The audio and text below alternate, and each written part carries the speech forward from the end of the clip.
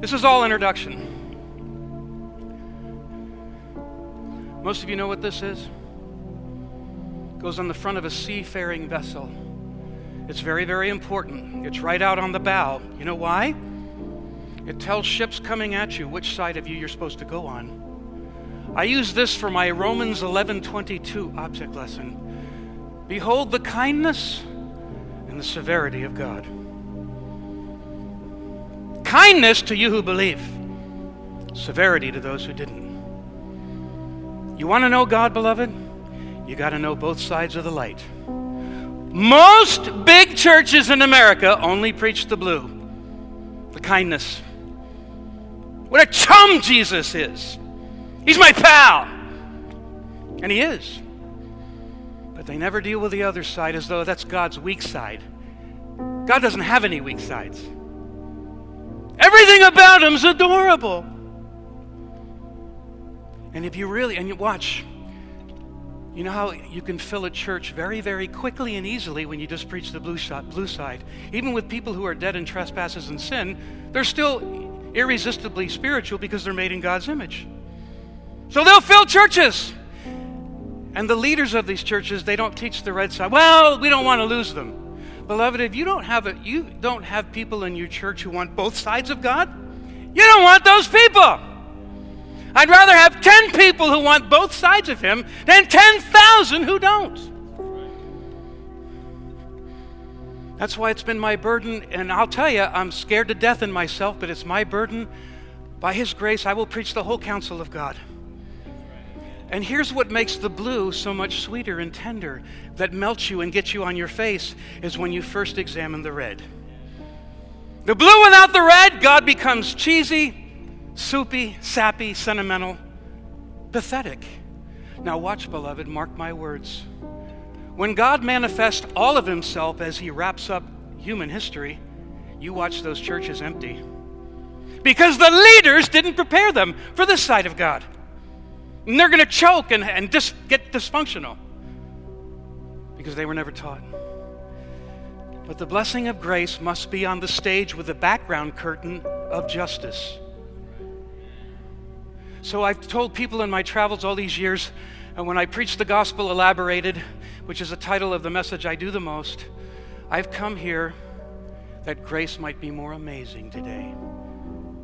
And I've told them many times, if you leave before I'm done, you'll be depressed for 6 months. And the pastor will be doing counseling all that time. So this is my burden, to preach both sides, beloved. Now may our God condense the message to get it across to you. Father, your Holy Spirit, when he splashes on the word, there's nothing like it, Lord. I ask him to do that now. Jesus, if you will do to the people here what you've done to me in interfacing with the text in your Spirit's presence, I'll be happy. In Jesus' name.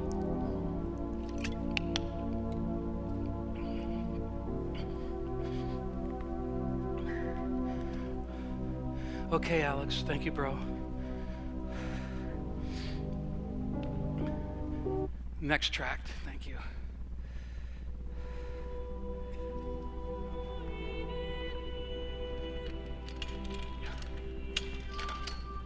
You can raise that a little bit, bro. Thank you. The law of God. One scholar said it's a transcript of his character. When the law of God was given, 3,000 people died. Wasn't anything wrong with the law. It was with the people. Michael, why the pulley? I use this to show the weight of the law of God.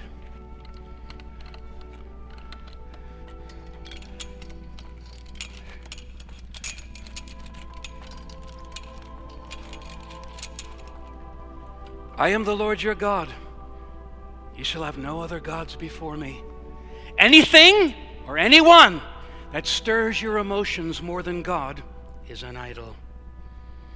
Anything or anyone that you have more of your thought life, and hence If your thought life immediately affects your emotions and the passions of your heart. And that always affects the body and what you do with your body. And if you find the majority of that has nothing to do with the Lord or his kingdom, it's an idol. You've already broken the first one. Law number 2, you shall make for yourselves no graven images. I constantly watch videos on livingwaters.com, livingwaters.com by Ray Comfort. The average person in the street has so many idols they don't even know it. Graven images. These people have concepts of God based on bad teaching where their God is not the God of the Scripture. It's not the red and blue light God. You see, that's a graven image. You've made a God how you want him to be, and that's exactly what the immoral revolution is doing. They say the God is like them, and he's not. Don't make for yourself any graven images. You know, those dumb, stupid people in antiquity who worship brass and wood and stone. Yeah, but we've got plastic and glass now. You see, beloved, because the object of an idol is what they do is they build the idol so they can behold it. They look at it.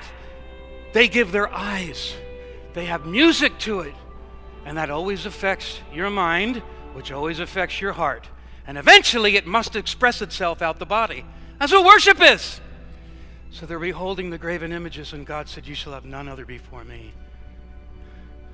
One of the hardest things I dealt with ministering to teens and children for decades is that a lot of their idolatry they learned from their parents. Whew. Number 4, you shall not take the name of the Lord your God in vain. Oh, this tears me to pieces. I do a lot of youth retreats, and I can't connect the dots here. They're in meetings, the youth like this, where the word is rich and the presence of God is deep. And then they're out in the gym an hour later. Oh my God, I can't believe I did that. I was like, yo, didn't you learn anything?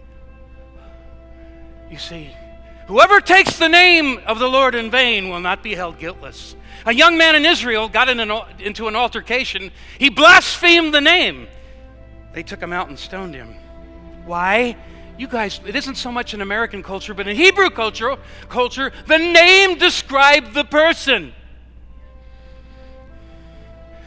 In Exodus chapter 33, Moses said, Lord, show me your glory. In other words, I want to see your perfections. What did the Lord tell him? I will cause all of my goodness to pass before you and proclaim the name of the Lord. So what did he say? The Lord God, compassionate and gracious, slow to anger and abounding in loving kindness and truth. Who keeps loving kindness for thousands and thousands, forgiving transgressions, iniquity, and sin. But he by no means will leave the guilty unpunished. That's the name. And we blaspheme it. Death. Honor the Sabbath. You'd have to be blind and deaf not to see that we become lovers of pleasure more than lovers of God. Honor your parents. When I was about 15, I got very angry at my dad. I don't even remember why. I went up in my bedroom and cursed him out, as I was too afraid to do it to his face. If I was living in Moses' day, it only took 2 people to hear me do it and tell the elders. They come and get me, drag me out of my bedroom, out of the house, out of the neighborhood, and they stone me. You shall not attack your mother or your father. I was one of 6 kids, and all my siblings still remember the story, but I did something bad, but I was too afraid to confess it. So everybody started to get the writing was on the wall. Michael did it, and I did. But anyway, my mom said something to me in the kitchen because I was just so hurt, everybody picking on me. But I was guilty. Let's talk about sin nature, object lesson. So I got so frustrated, I raised my hand like I wanted to hit my mother, and I'll never forget what my dad said. Can't repeat it here. It wasn't expletive, but you know what? If I would have done that in Moses' day, and I love my mother to pieces. She called me Mikey till she died. Not you guys, though. All right? But guess what? In Moses' day, whoever attacked your mother or father, and I wasn't going to hit my mother, but I was frustrated, but stoned. Curse your parents? Stoned. If you were incorrigible and didn't receive discipline from your parents, they'd take the rebellious son to the elders. Stoned. Wow. You shall not murder.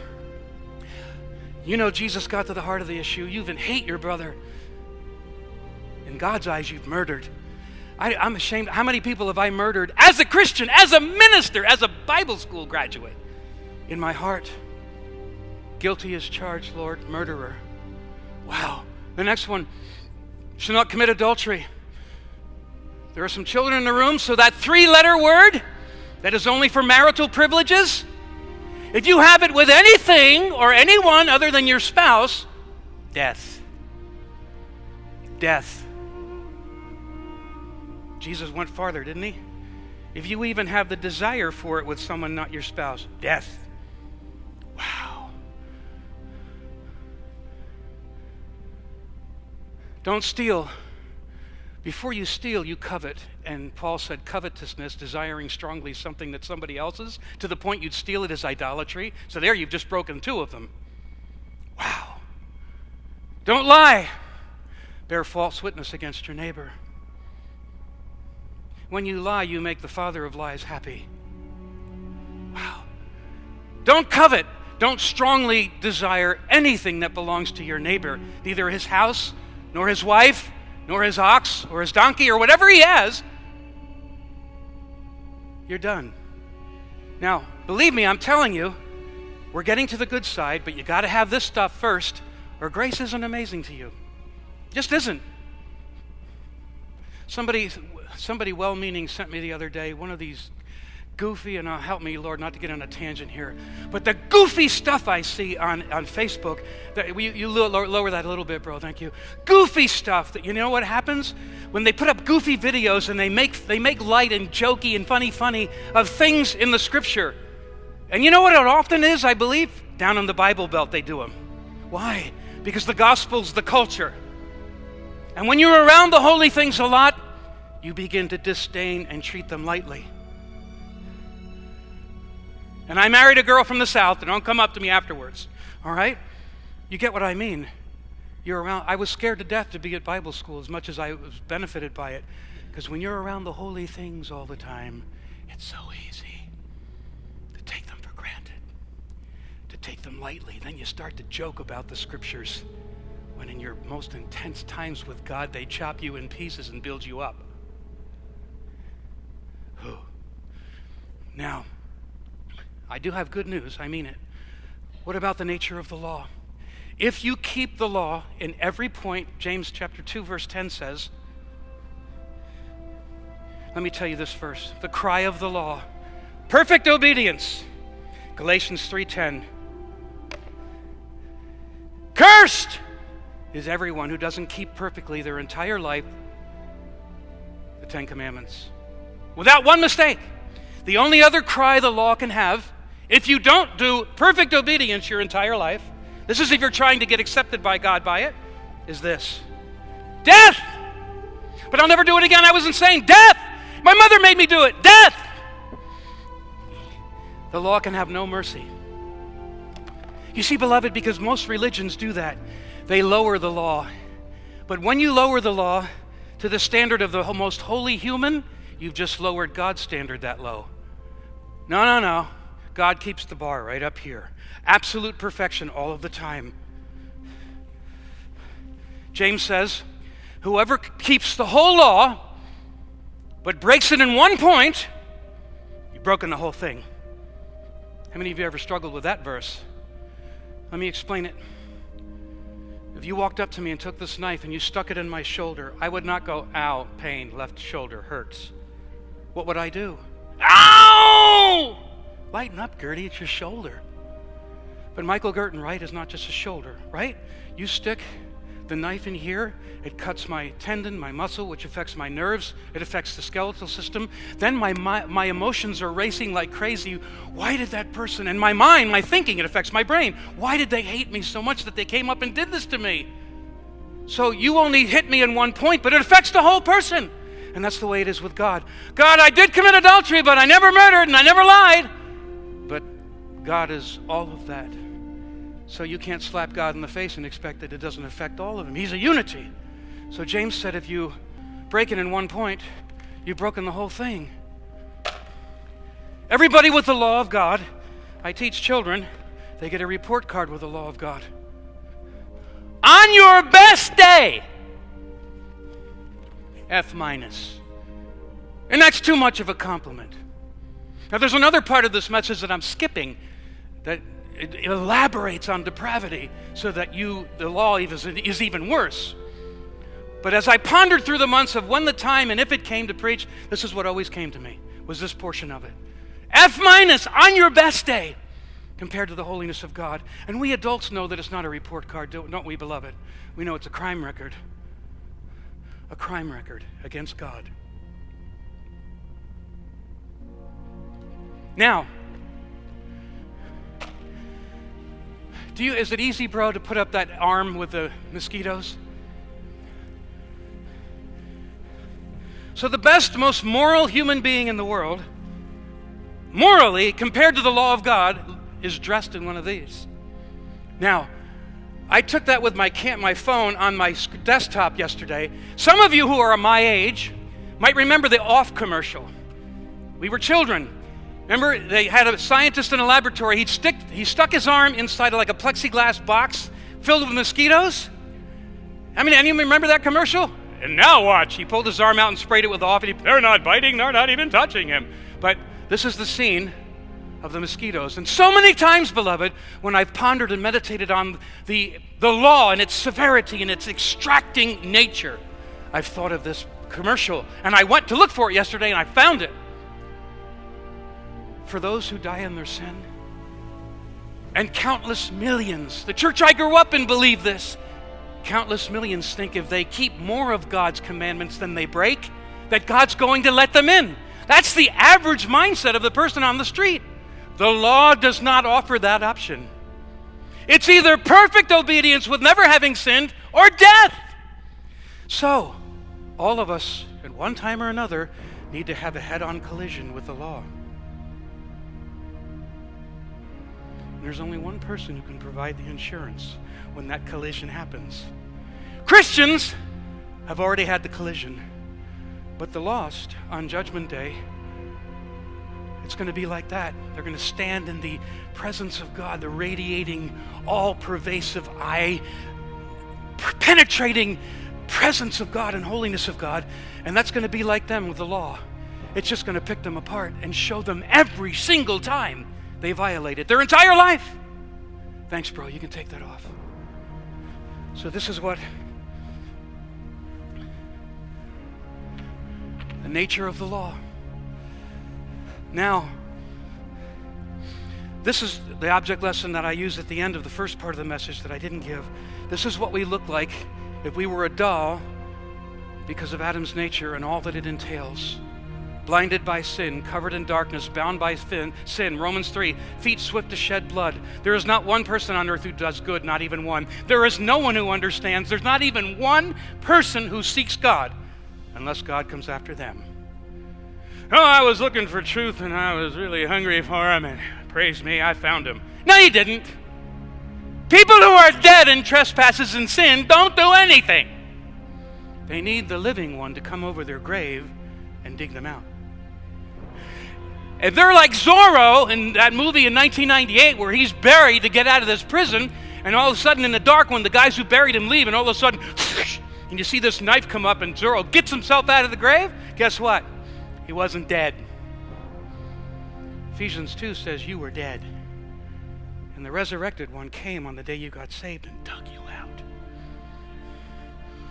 But this is us. This is our nature. It says Colossians 1:21, by nature you are hostile to God. Romans 8:7 and 8, it says that the mind of the flesh, in other words, a person who's not a Christian, it does not subject itself to the law of God. Watch now, verse 8, neither can it do so. Doesn't have the ability to. So here, sinners have a crime record that just keeps climbing and climbing every single day. Now, here's what the Bible says. Galatians chapter 3, verse 10.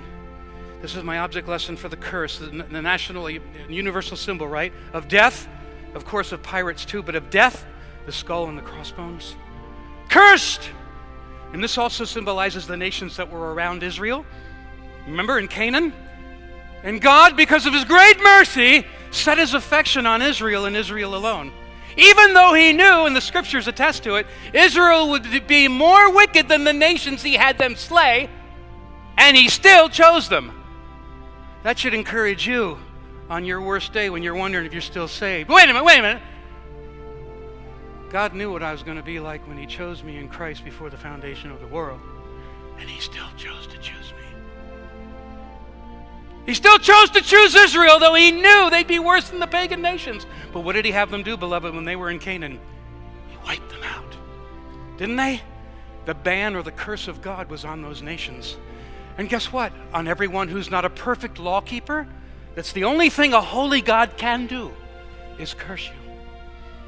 And it sounds bad to us, especially in this cheesy, sappy theology that it governs most of the airwaves.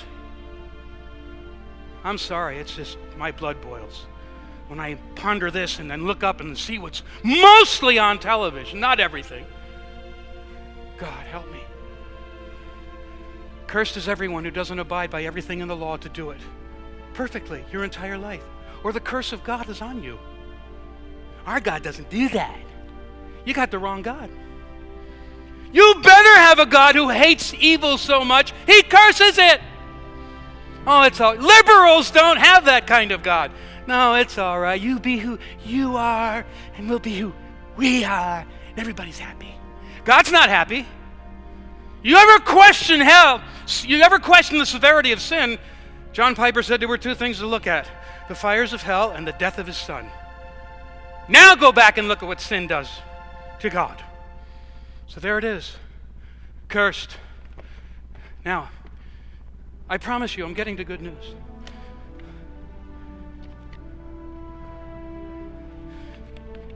Now, something is happening, beloved.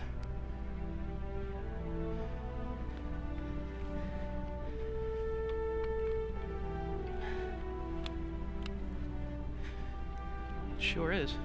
Did somebody unplug this by any chance? Any of the worship team by accident? Is that plugged in? Yes, it is. Why isn't it working? First time it's never not worked. Hold on.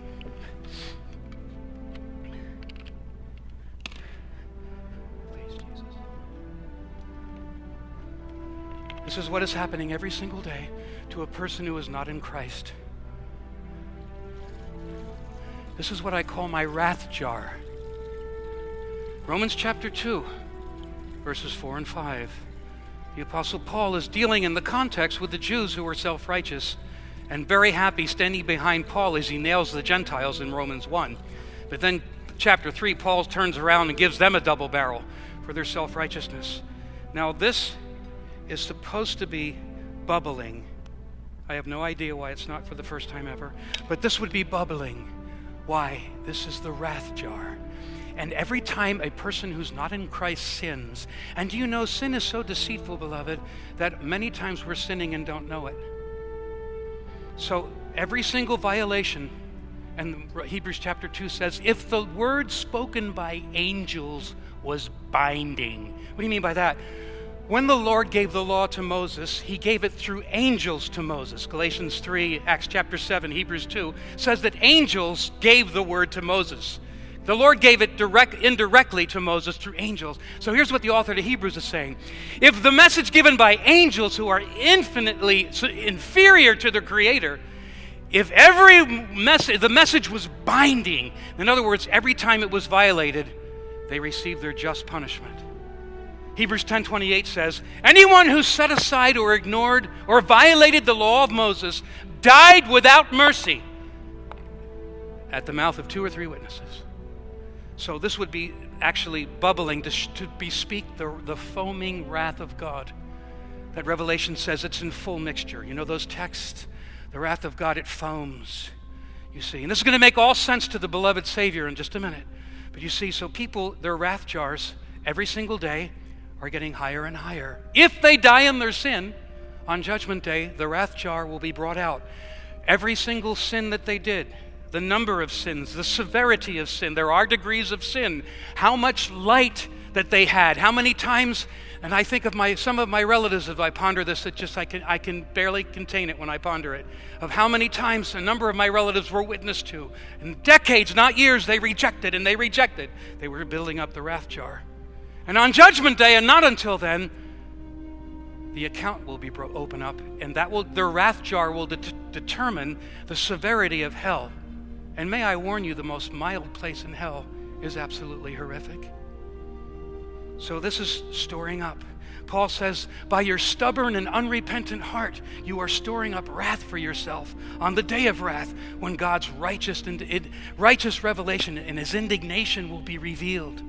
Now, that's the nature of the law. Why was the law given? Many, many reasons. The law was given to hinder sin, but at the same time, the Lord gives the law, which it says in Romans 7:12 is holy, righteous, and good. Romans 7:14 says that it's spiritual. The issue is not with the law. The issue is with us. Romans 8:3, what the law could not do, because it was weak through human nature that didn't have the ability to keep it. Romans 8:7 and 8, remember? The human being who's not a Christian, they will not submit themselves to the law of God. They don't have the ability to do it. So wow, here it comes, the severity of the law. Now, God could have sent the entire human race to the lake of fire with the fallen angels, and he would have been just as blue-lighted as he ever was. Just as blue-lighted as he ever was. He just chose not to have mercy, which is his right. I will have mercy on whom I have mercy. He walked past the angels, beloved, who were far more exceeding in glory and power than human beings. Can you imagine? Lucifer most likely was right close to the throne of God, a guardian cherub, Ezekiel 28, adorned with perfect stones, and he surely was one that brought the light to the Lord for who knows how long. But when God decided to hand out mercy, he walked right past him and chose not to have mercy on him. If he spared not angels when they sinned. Now, if the Lord wanted to, he could have chosen just to have mercy on the original chosen people and let all of us Gentiles go to the lake of fire. And he only gave us what we deserved. And he only gave Israel mercy. Could he have done that? Sure he could. But you see, through the rejection of Israel as the nation of the leaders, it opened the door to the Gentiles.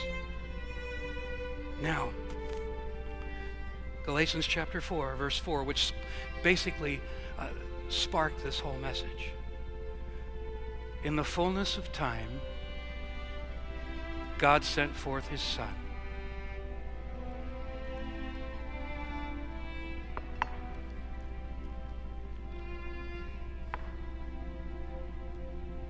Born of a woman. Wait a minute, hold it. Not just any woman. Isaiah 7:14. Behold, a virgin shall conceive, bear a son. Wait a minute, a virgin? Virgins don't conceive. Luke 1:35. Even Mary asked, and rightly so, how can these things be? I've never known a man.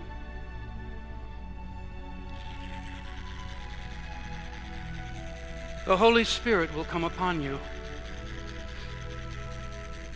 and the power of the Most High will overshadow you.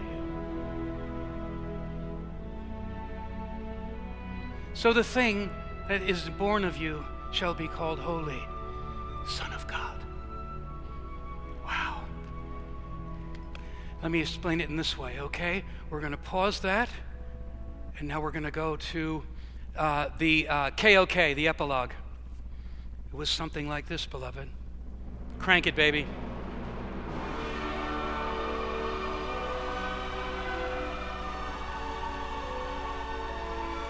This is what was going on in heaven before Jesus came to earth. Daniel chapter 7 verse 10 says there were at least 100 million angels singing his praise right next to his Father.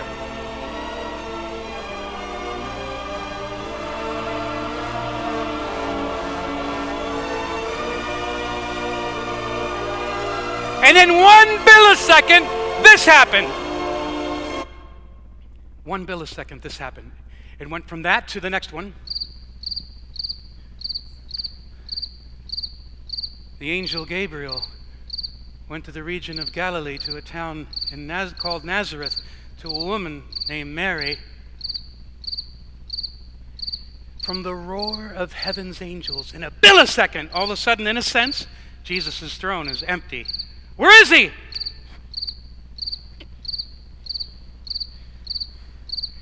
All right, you can turn that off, bro. Thank you. I know what you're going to do now, Michael. You're looking through that microscope because you know that Jesus, the Holy Spirit came on Mary's egg. I used to think for years that God just created Jesus' body all by itself without Mary. She just nurtured it. Nope. Born of a woman. So the Holy Spirit sanctified her egg. Okay? I know what you're doing, Gert. You're looking for Jesus' zygote in Mary's womb. Nope. You know what I'm looking for? This is the electron microscope of the universe. I'm looking for the earth. And the creator of all of it. First he came to the pinpoint of the earth, and then the infinitesimal pinpoint of Mary's womb. Have we cheesed out Christmas balloons?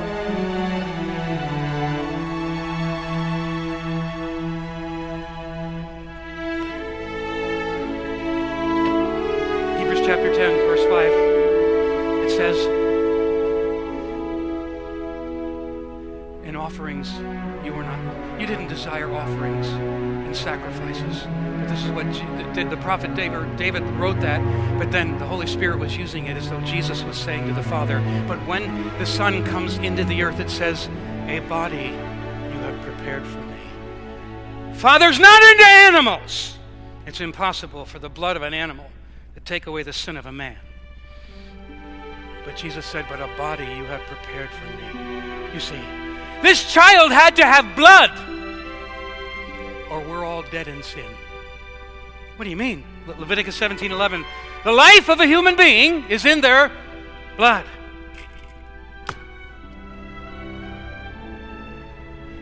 And the Word became flesh. God sending His Son in the likeness, the Holy Spirit is so accurate. Romans 8:3, in the likeness of sinful flesh. 1 Timothy 3:16, great is the mystery of godliness. God was manifest in the flesh. Hebrews 2:14, since the children shared in flesh and blood, in other words, the one that Jesus came to die for, He too partook of the same. Now I ask you, Lord, for forgiveness. This is maybe, a pint, but the average man has 5 quarts. My sister, who's a nurse, I asked her that years ago. Now, I know people mean well, beloved, but 1 drop of Jesus' blood, like so many songs say and devotionals say maybe, is not true. I mean, I know it's the blood of the God-man, but I've never seen a man die losing 1 drop of blood. He has to let go of a lot of blood to die. It had to be enough blood to appease the holy wrath of the Father, and it ain't happening with 1 drop. And even if Jesus, all of His blood emptied out of His body, He still couldn't die. Nobody takes my life. I lay it down. Who knows how much blood He lost? Nurses, you can tell me later. I'll bet you it was most of it the way they ripped Him to pieces. Still He couldn't die. But in order to appease the wrath of the Father, which was also Jesus' wrath, because Jesus the Father and the Holy Spirit all share the same divine essence. 100%, not 33 1/3. So Jesus was satisfying His own wrath against sin, but He was the willing victim, and the Father was the one who did the pouring out. Now, it says He was born of a woman. It says that Jesus was born under the law. You know what that means, beloved?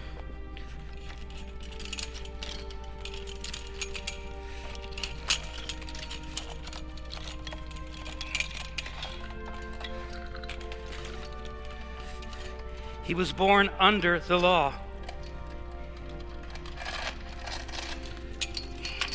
That means if He was going to be our substitute, He had to do everything in our place. Include keep the law.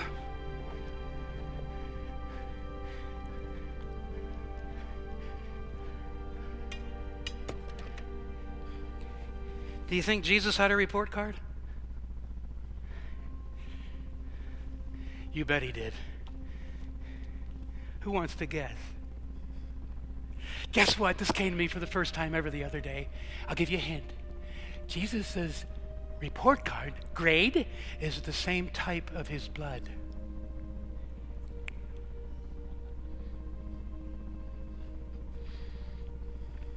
Nurses in the room, and I know there are a number of them, maybe you'll think about that with all the work that you do. What type are you? A positive. You know, I know somebody, 2,000-year-old Jewish man I'm crazy about. He's got your same blood type. That's Jesus' report card. But really, it's A++++ all the way to Newark. Can't fit it on the card. Why? John 3:34, the Father was so delighted with him, he gave him the Holy Spirit without measure. John 6:27, the Father's delight was so on him that he put on Jesus his seal of approval. John 8:29, Jesus said, the Father is always with me. He never leaves me alone. Why not, Jesus? I always do the things that are pleasing to him. He looked right into the eyes of his enemy. I would never do this. I'd be carried out on a stretcher. But not Jesus. He looked right into the eyes of his enemies. Which one of you convicts me of sin?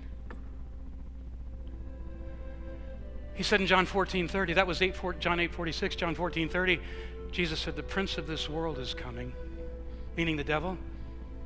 He didn't have any part of me. Oh. How many of us can say that we've never done anything that made the wicked one happy? Jesus could. He didn't have any part of me. Pilate 3 times said, I find no guilt in him. Matthew 27:4, the one who betrayed him, I have betrayed innocent blood. The author of the Hebrews 7:26, Hebrews 4:15, first it says that he as one man was tempted in every way as all of his people for all time will be, as a group of people, and Revelation 7:9 says it's a number no man can count, without sin. I walk into a Gap store and in 3.5 minutes I've sinned. Jesus was down in this filth hole called earth, surrounded by hostile enemies who watched everything he said to try to trap him. They called him everything in the book, and he never had a bitter spirit. Hebrews 7:26 said that Jesus was holy, he was innocent, he was undefiled, and separate from sinners. A+. So he was born under the law. That's why Jesus was circumcised. That's why he was dedicated to the temple after 8 days. That's why I'm sure he had his bar mitzvah. That's why he had Apostle John baptize him. Kim and I were watching it on TV a couple weeks ago, Jesus of Nazareth. Michael York played an amazing John the Baptist. It is I who should be baptized by you, and yet you come to me. And what did Jesus say? Let it be so, to fulfill all righteousness. He had an A+ report card. Now what happened? We're getting to the good news. And then it says,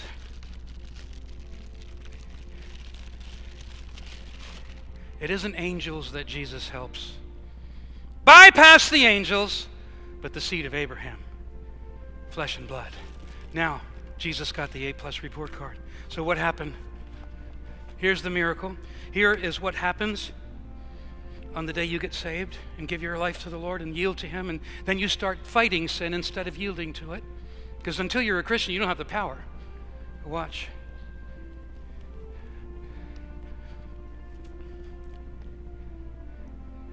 He who knew no sin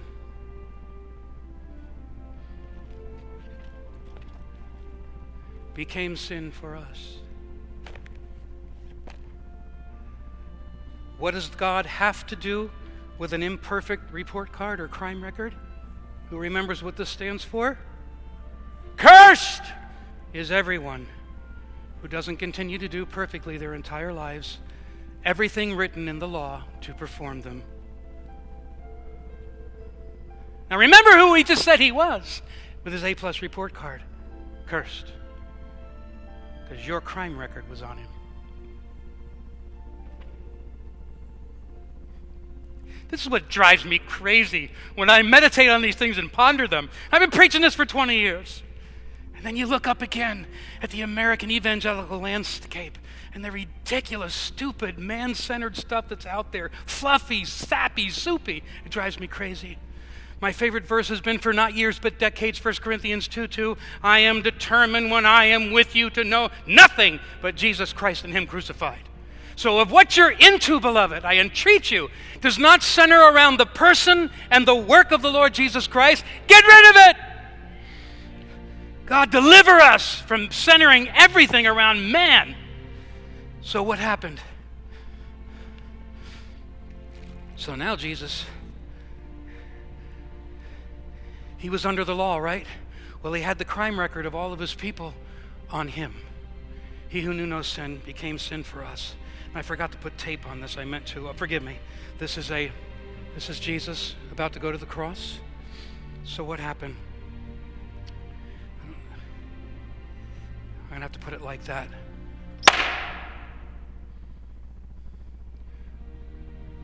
The weight of the law came crashing down on Him.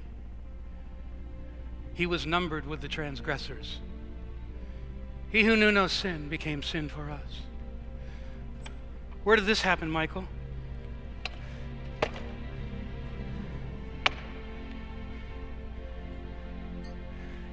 Jesus' real battle was in the garden. That's where the real battle was. He knew it was coming. Why, Michael? Because it was Jesus who poured out fire and brimstone on Sodom and Gomorrah. It was Him. No man has seen God the Father at any time. John chapter 12, verse 41, the vision of Isaiah, in chapter 6, in the year that King Uzziah died, I saw the Lord high and lifted up, and the train of His robe filled the temple. Remember? Well, John says that they were talking about Jesus. Isaiah saw, that was Him. Jesus said before Abraham existed, I am. Genesis 6:17, behold, I, even I, send the flood. That was Jesus. It isn't like Father's the mean one and Jesus is the one, oh, poor Jesus. No. Jesus delighted to take the shot. In Ephesians 5:2, it says that Jesus died to the Father as unto Him, but for His people.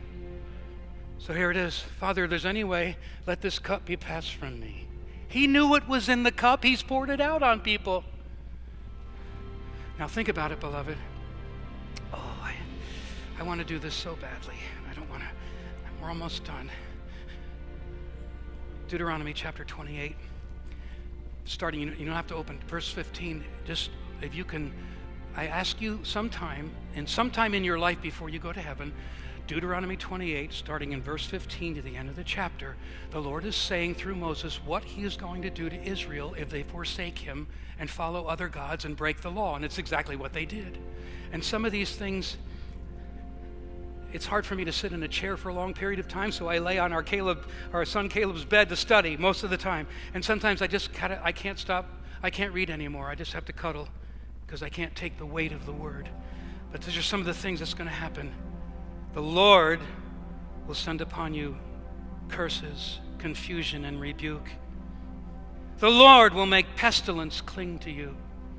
The Lord will smite you with consumption and with fever and with inflammation and with fiery heat, blight and mildew. You will be an example of terror.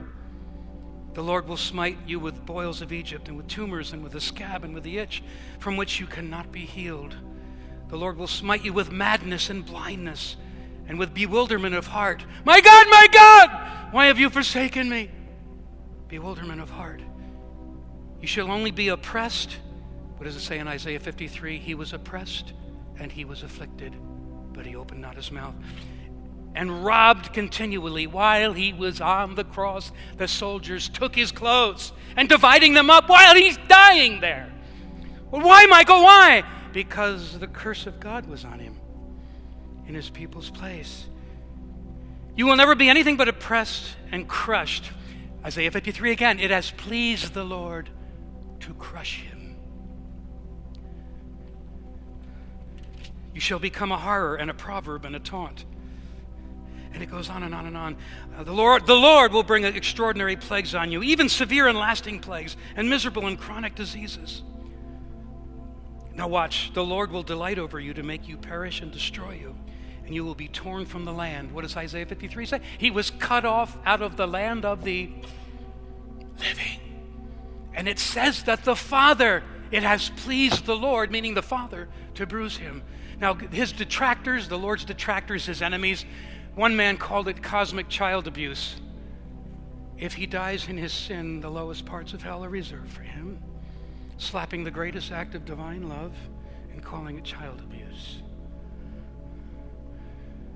Why was the Father pleased? It does sound sadistic, doesn't it, beloved?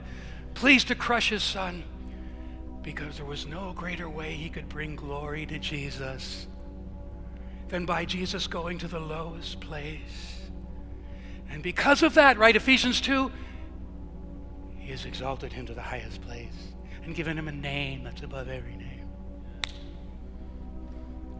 Why else did it please the Lord to bruise him? The Lord hates sin. And he must have his wrath and his justice pacified and appeased, propitiated. That beautiful word that means the removal of wrath by the offering of a sacrifice. It had to be done. And it says in Romans 8:32 that God spared not his Son. So listen, beloved, with his darling of heaven on the cross, if God held up on him and pulled back for any reason, even a little bit, we're still in our sins. He couldn't lighten up on the punishment if he's punishing your sin. Or Jesus couldn't say it's finished. So it goes on, and I wish I could read more. So where did the curse of God come? You know, cursed is everyone who hangs on a tree.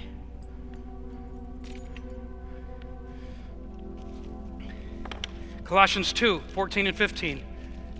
This is the handwriting that was against you. This is what was going to be brought out against you. Where was it put? It says in Colossians 2, it was nailed to the cross with him.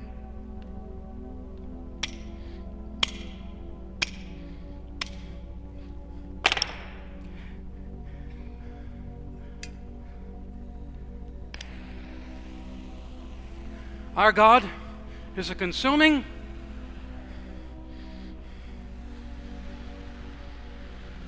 every drop of Father's righteous anger for 6 hours on Calvary.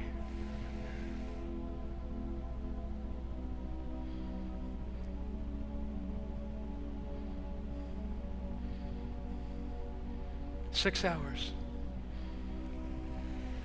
A sinner for all of eternity will never satisfy the wrath of God. But Jesus, because of who he was, did it in 6 hours. Charles Hodge said, because of the infinite dignity of his person, it is finished. Now, this is what I'm very worried about in the preaching in America. There's no more, it's a casual thing. You have yours, I have mine. Hey, you want a better life? Want to succeed? Want to prosper? Jesus will really help you out. One of the most famous preachers in America, young guy who's too successful because he's too young to be that successful. But you know what? Because he's compromising. I brought him up for a reason, but he's toning down a lot. But you see, he who knew no sin became sin for us that we might become the righteousness of God in him. So what happens? On the day you yield to him as he rightly deserves, he gives you his A+ report card. And he wraps you in this. And it's on you all the days of your life. So good to see you, my brother Danny. I love you so much. You've had struggles, haven't you, Blood? Me too. Me too, man. And guess what, Blood? Every time that you've struggled, you're still wrapped in this. That's the glory of the gospel. So that while Father is working with us and changing us and making us more like Christ, we're totally covered all the time by the A+ reward card. Other religions don't have that option.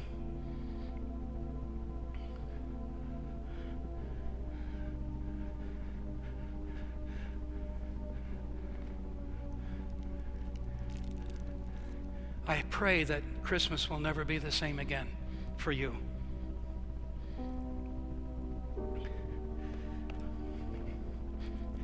If you're in the room and Christ is not in you, that means that you are not in Christ. Jesus came, beloved, to redeem us. What does that mean? Paid the price of his blood, which was his life, to set a prisoner free. That's you. You're a slave to sin, to the law, to various lusts and pleasures that you can't free yourself from. And until you're a Christian, you don't want to free yourself from them. It's only the Spirit of God that does that. If you're not in Christ, you're not redeemed, and a ball and chain is around your neck. But Jesus is calling to you today. Come, I will give you my report card and my white robe and a crown where you will reign with me for eternity in exchange for your F- report card and the curse of God that is on you. John 3:36 says that the wrath of God, present tense in the Greek, abides on anyone presently, right now, who is not in Christ. Ephesians 2:3 says, by nature, we are children of wrath. Oh, I know I brought up that other preacher a second ago. It's because how many of the men of God in the scriptures, they said, who warned you to flee from the wrath to come? Matthew 3:7. What did Peter say on the day of Pentecost? Acts 2:40, save yourselves from this perverse and wicked generation. Hebrews 2:2, how shall we escape if we neglect so great a salvation? We've lost that sense, beloved, that coming to Christ is not a casual option. It's running to the ark before the floodgates of the deep burst forth. We've lost that in American evangelicalism. And I ask you, Father, to return it. I ask you, Father, by your Holy Spirit, that you will draw and convict anyone in the room who doesn't know your Son. Because, Lord, if you don't, they can't come. They would come and run to the Savior, Lord, and for his report card to be covered by him. In Jesus' name. Amen. So, as always, we will have all kinds of folks up here to pray for you. I ask you, beloved, that take your time to just, I always tell the kids at camp, like, let's not jump up and run out or start talking about other things, because we want to have, just let the seed go deep so it'll bear more fruit. So I encourage you just to take the time before we dismiss and just, whatever it is of the message that God really quickened you about, that you just want to, I hope you want to adore some. I hope you feel like kissing Jesus' feet right now. That's what my ache has been, that you would adore him by the time we were done. So Lord, I give that to you. In Jesus' name.